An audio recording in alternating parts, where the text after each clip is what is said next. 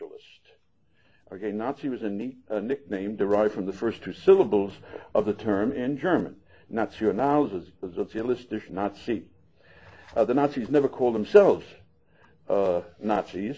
They called themselves National Socialists. And they had very good reason to call themselves a variety of socialists, as will become apparent in the conference from Professor Hoppe and others. But referring to them as any kind of socialist made some people on the left very uncomfortable. So they always called them Nazis or simply fascists or German fascists. Now, was it misleading to call cases of police brutality, especially brutality against political opponents of the regime, fascist? To begin with, using violence against political enemies is a very old story with many kinds of regimes. And as far as European history in the 20th century goes, such massive violence on a grand scale did not originate in Italy or Germany. It originated in Lenin's Russia. First exercised by the Red Guards before the revolution, political violence, including mass killings, was institutionalized in the first incarnation of the Soviet secret police, the Cheka, which went through many different names, finally becoming the KGB.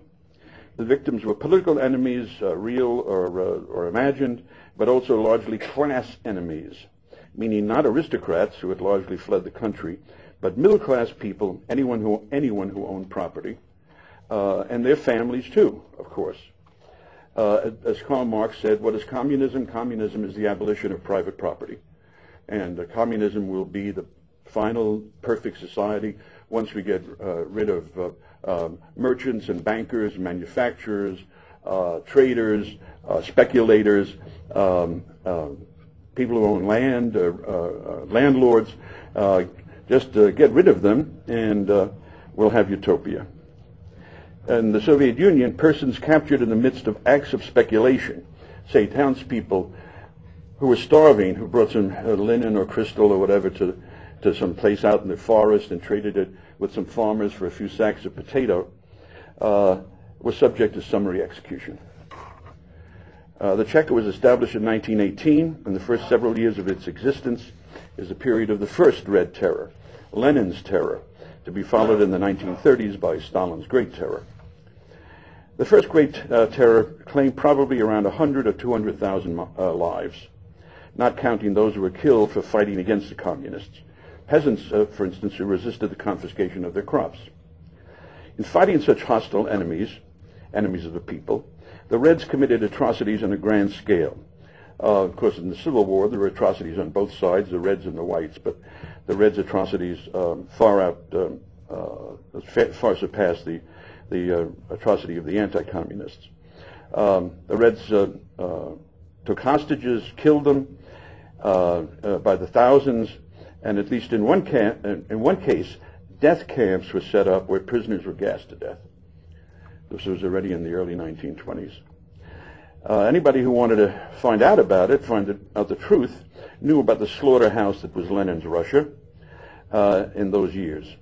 And such massive political violence was exposed, for instance, in the conservative press, the Catholic press, but also by other non-Leninist socialists in many different countries, by anarchists like Emma Goldman, for instance, by emigres like the famous Harvard sociologist Petrim Sorokin. So people knew about this. This didn't await the 1956 de-Stalinization speech by Khrushchev. As far as violations of civil liberties go, freedom of speech, the press, and so on, here too the Soviets were the pioneers and carried through the repression more systematically even than the Nazis, let alone Mussolini's fascists. The reason was that the communists totally abolished private property and also crushed, meanwhile, the Christian churches. The communists had no need of censorship in any traditional sense, since all of the newspapers, all of the meeting halls, all the publishing houses were owned by the state and staffed by communist cadres. In Italy, they were still privately owned, so that non-fascists, even some anti-fascists, could occasionally have their writings published. In Russia, the communists imprisoned and massacred Christian priests wholesale. This the Nazis were not able to do in Germany, much as many of the Nazi leaders would have loved to. After all, they were only in power for 12 years. The outstanding example of the limitation on Nazi power is the Catholic Bishop of Münster, Clemens von Galen. When Bishop Galen heard that so-called mercy killings were taking place in hospitals and insane asylums, that meant that people deemed unworthy of life were simply being killed. He gave a series of famous sermons. This is in the middle of the war in 1941, with the Germans fighting on the Eastern Front, in which he denounced the policy. And in the midst of the war, incredibly enough, Hitler was forced to modify his policy.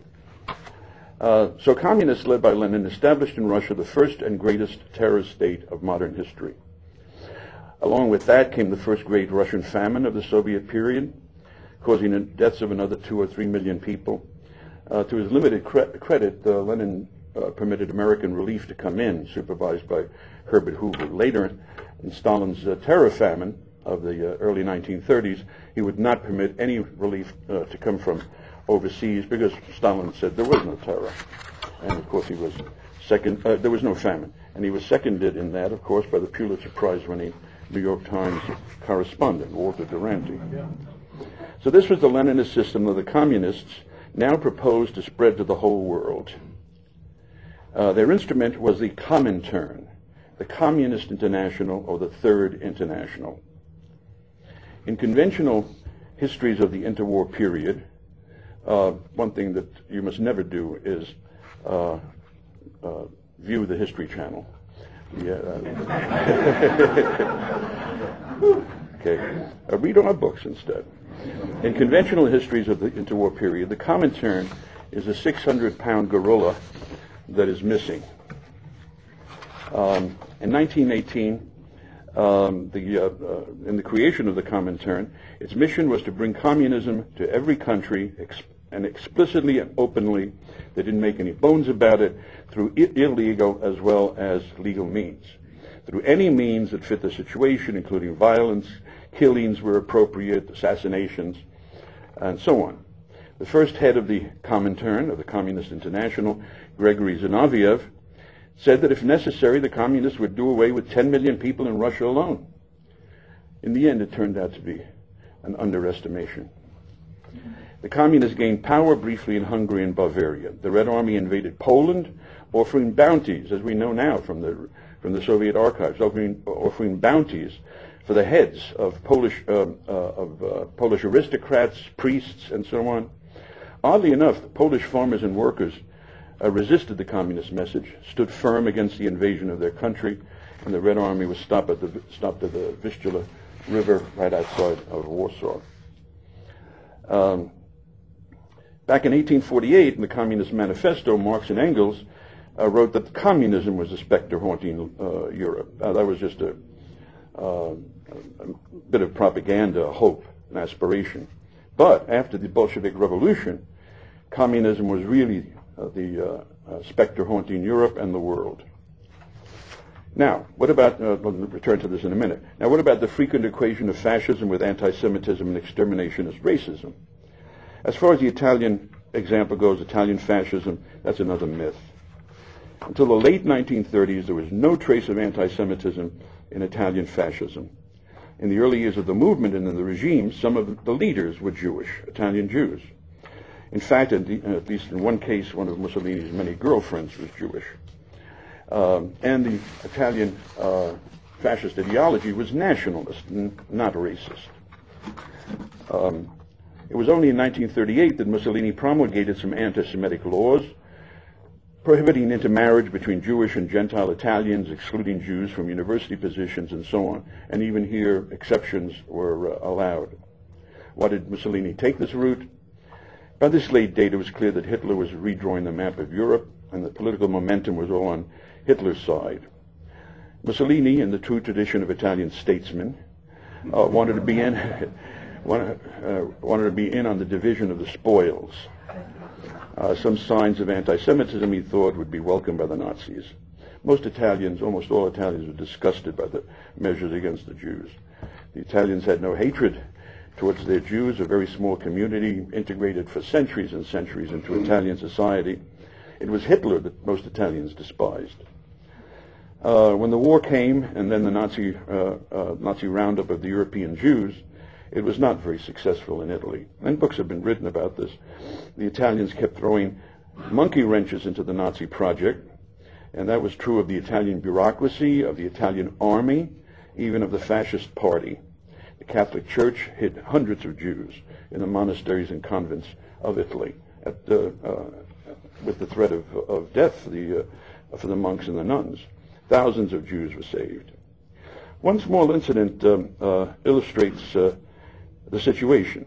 When the Germans occupied Vichy France, the unoccupied part, and after the Allied invasion of North Africa, the Italians were given the nice little stretch of southern France called the French Riviera.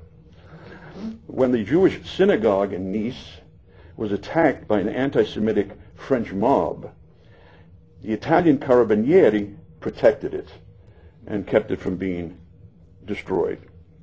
The Jews of Nice were so grateful that they raised money to send to the Italian civilian victims of Allied bombing. I think this goes to show that World War II, the last good war, was a little more complex than many people think. So, how were the fascists able to come to power in Italy in 1922? Mussolini was always an opportunist with no fixed principles. He began his political career as a socialist and the spokesman for the most radical wing of the Italian Socialist Party. He railed against the Italian state, and especially against Italian imperialism in the war against Turkey over Libya. But by the time World War I came, Mussolini had become a nationalist, extreme nationalist, and campaigned for Italian entry into the war. Kicked out of the Socialist Party, kicked out as editor of their major newspaper, started his own paper, and continued in his nationalist direction. At the end of the war, Mussolini seemed to be through. He tried to start a political movement of his own, but it got nowhere. It was the Italian socialists who came to his aid. Italy was in turmoil, and the Socialist Party had become further radicalized. Lenin looked on Italy as a particularly promising area for revolution. The Italian Socialist Party came under the control of the Maximalists, who viewed themselves as Leninists and looked to the Comintern for ideological direction. In the program that the Socialist Party adopted in 1919, they proclaimed the start of a period of revolutionary struggle to bring about the forcible suppression of the bourgeoisie within a short time. And they called for the armed insurrection of the proletarian masses and proletarian soldiers to institute the dictatorship of the proletariat. This was after the Bolshevik Revolution and everything that the Reds were doing in Russia. They declared that the proletariat must have, a quote from their program, must have recourse to the use of violence for the conquest of power over the bourgeoisie. We must use new and proletarian organizations such as workers' soviets. We must adhere to the Third International. Well, general elections took place in Italy in 1919. The Socialists became the largest party in parliament, as well as the best organized. Its spokesmen and agitators hailed the coming socialist revolution. The party newspaper, Avanti, went so far as to state that soon all the parties would be eliminated. Now, socialist violence had long been a feature of public life in Italy. It had been, up until now, directed against employers' property, and especially against non-striking workers.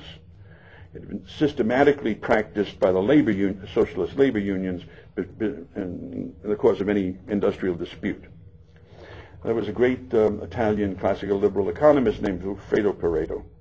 In 1906, Pareto complained that the right to strike had been turned into, what he said, the freedom for the strikers to bash in the brains of workers who wish to continue to work and to set fire to the property of the employers with impunity. This was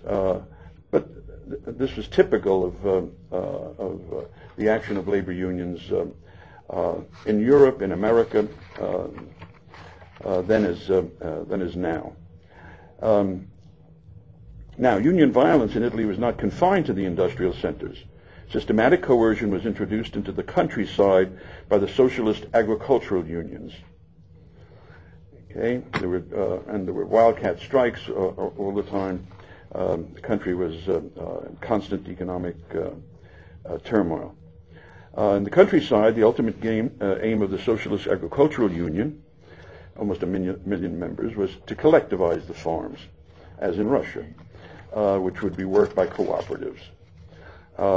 What the employers especially resented was the socialist demand to control the this was step by step towards their ultimate aim, to control the labor supply and employment opportunities. In the end, the employers were forced to recognize the employment offices run by the socialists as the exclusive source of labor power.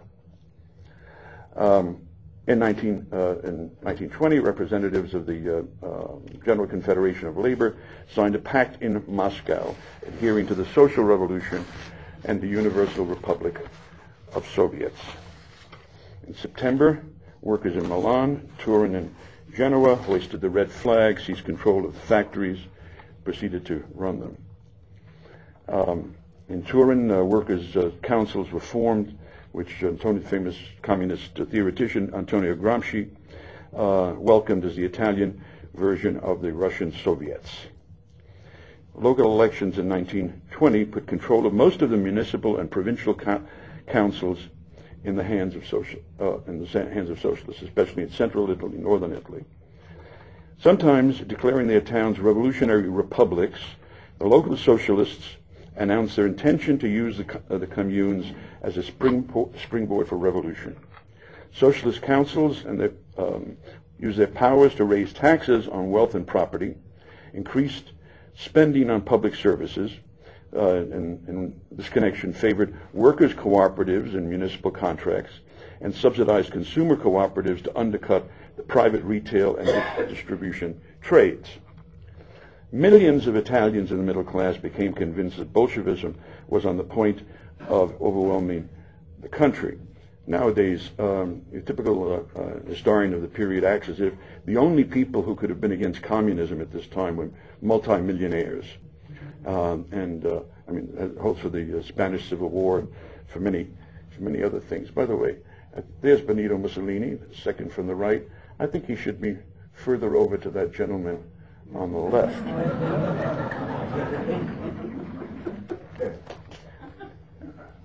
Nowadays, people say this communist threat was all bluff, verbal revolution. That's not how it was viewed by contemporaries.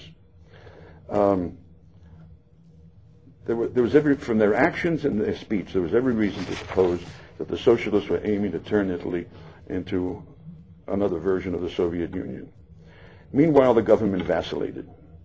The government officially assumed a posture of neutrality in labor disputes, which meant no protection for the rights of property or of non-striking workers. Now, of course, all governments are incompetent. All governments are to some degree corrupt. But I have to say, in my own studies of modern history, the Italian government makes FEMA look like the Sony Corporation.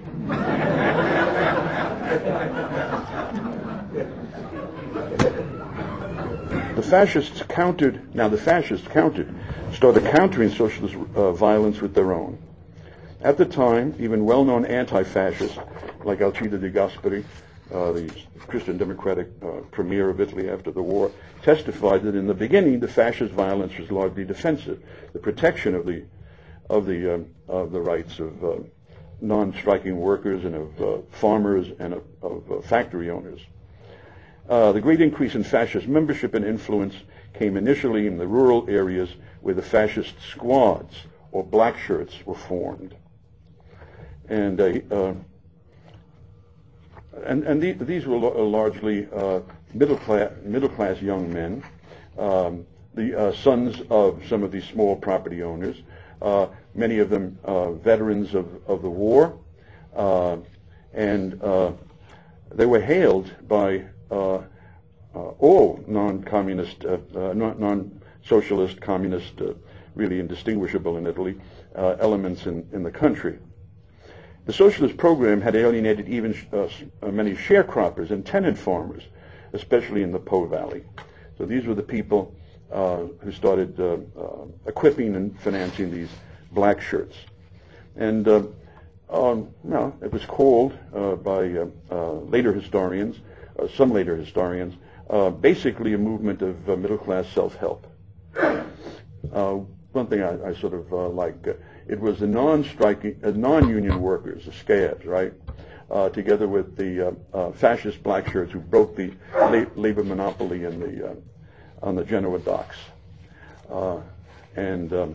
When in the area of Carrara, the local socialist government threatened to nationalize the marble quarries while they were forcefully stopped. Of course, the fascist violence was not merely defensive. It went far beyond that. They tended to root out the socialist infrastructure. They applied physical violence that their opponents could not match, union goons though they were, and destroyed socialist-run town halls, union headquarters, newspapers, and tax-subsidized cultural centers. Now, anti-communists in Italy and overseas applauded the fascist victory over the socialists, that is, when Mussolini came to power in 1922.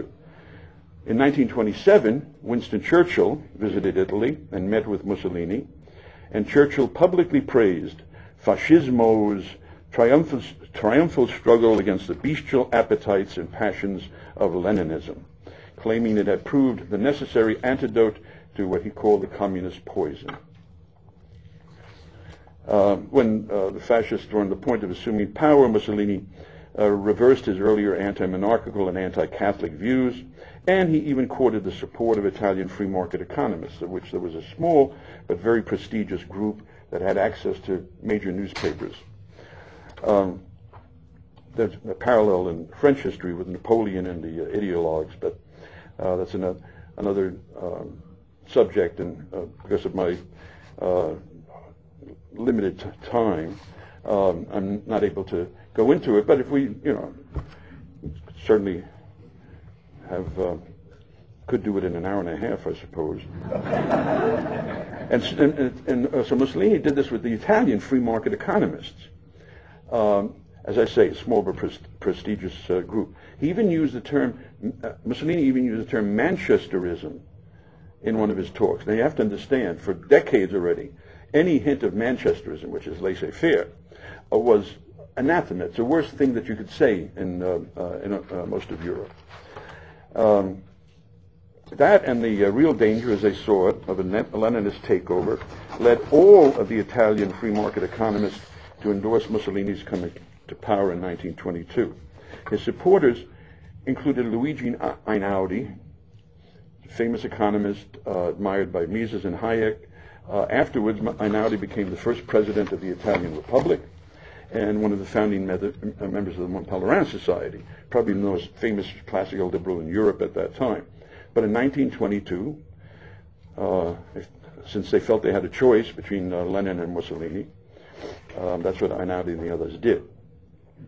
At first, it appeared that Mussolini would actually realize the wishes of the free market economists. He appointed as his finance minister, professor of economics, Alberto Di Stefani, who proceeded to enact a liberal economic policy, including lowering taxes, abolishing numerous anti-growth regulations, and promoting free trade.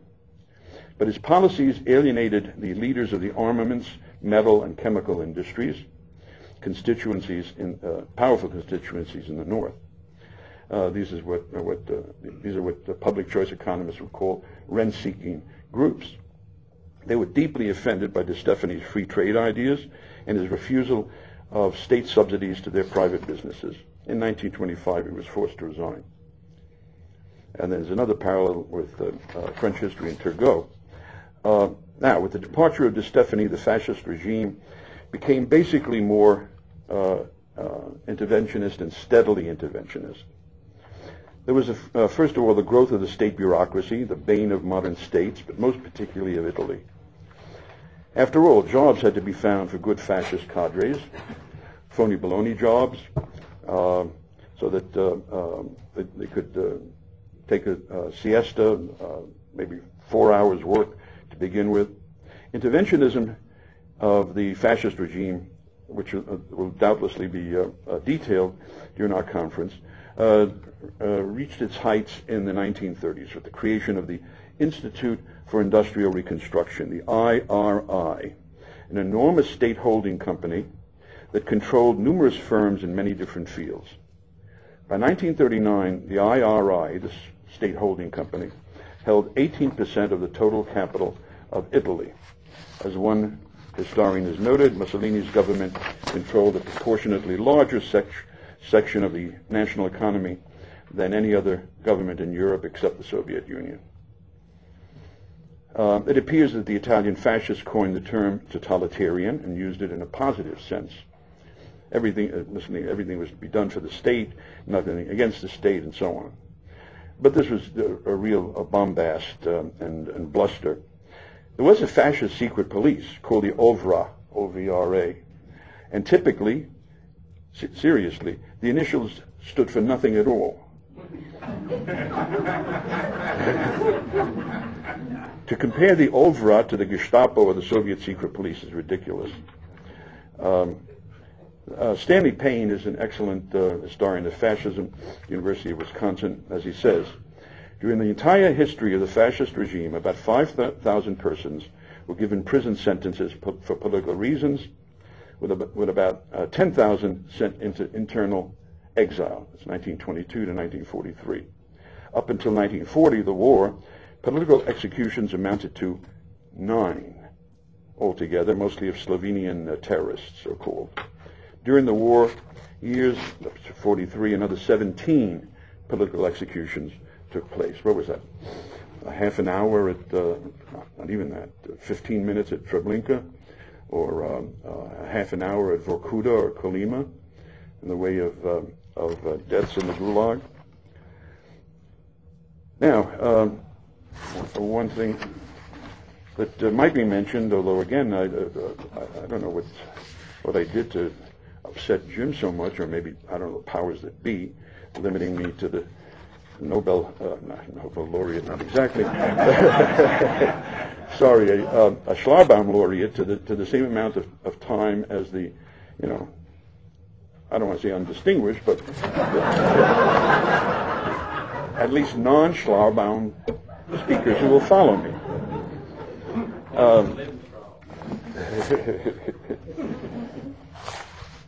There are, in fact, many significant connections between fascism, Italian fascism even, and the Jacobins during the French Revolution.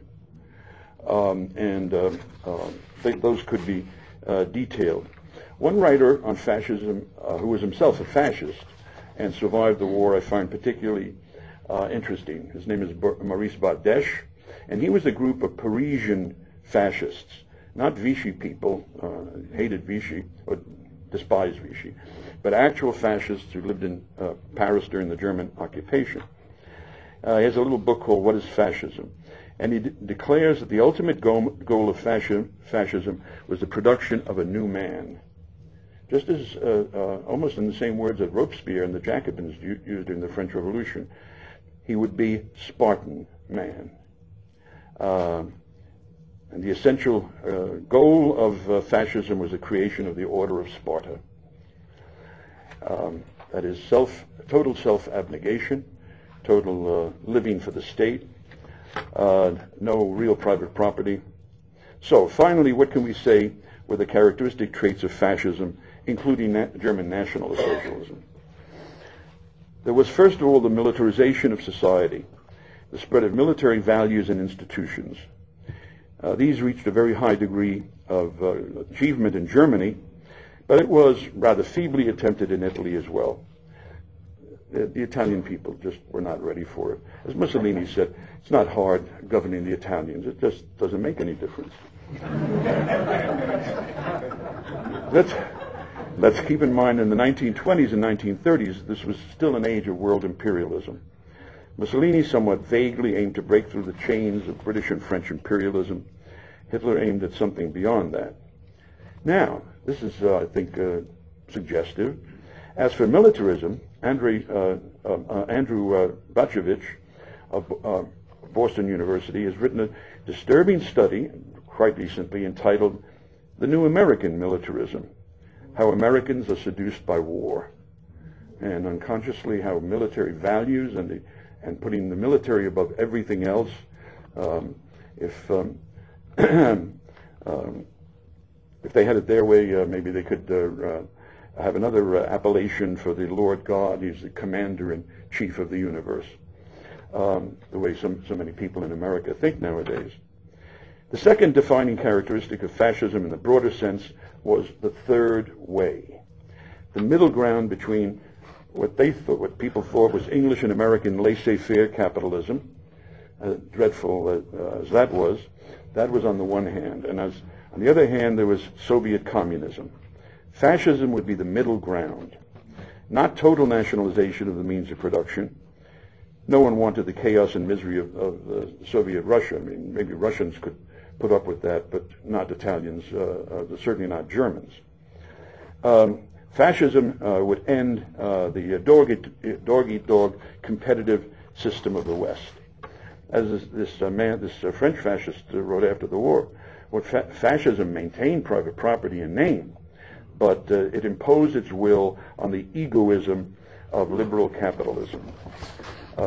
This third way of fascism was praised by many conservatives and progressives around the world, by businessmen and labor unions, and it would finally do away with the awful world of laissez-faire, where the market rules, and it would bring about a true community of all the classes in society. And I think that how that evolved in fascist regimes is going to be outlined in detail in further talks. Thank you.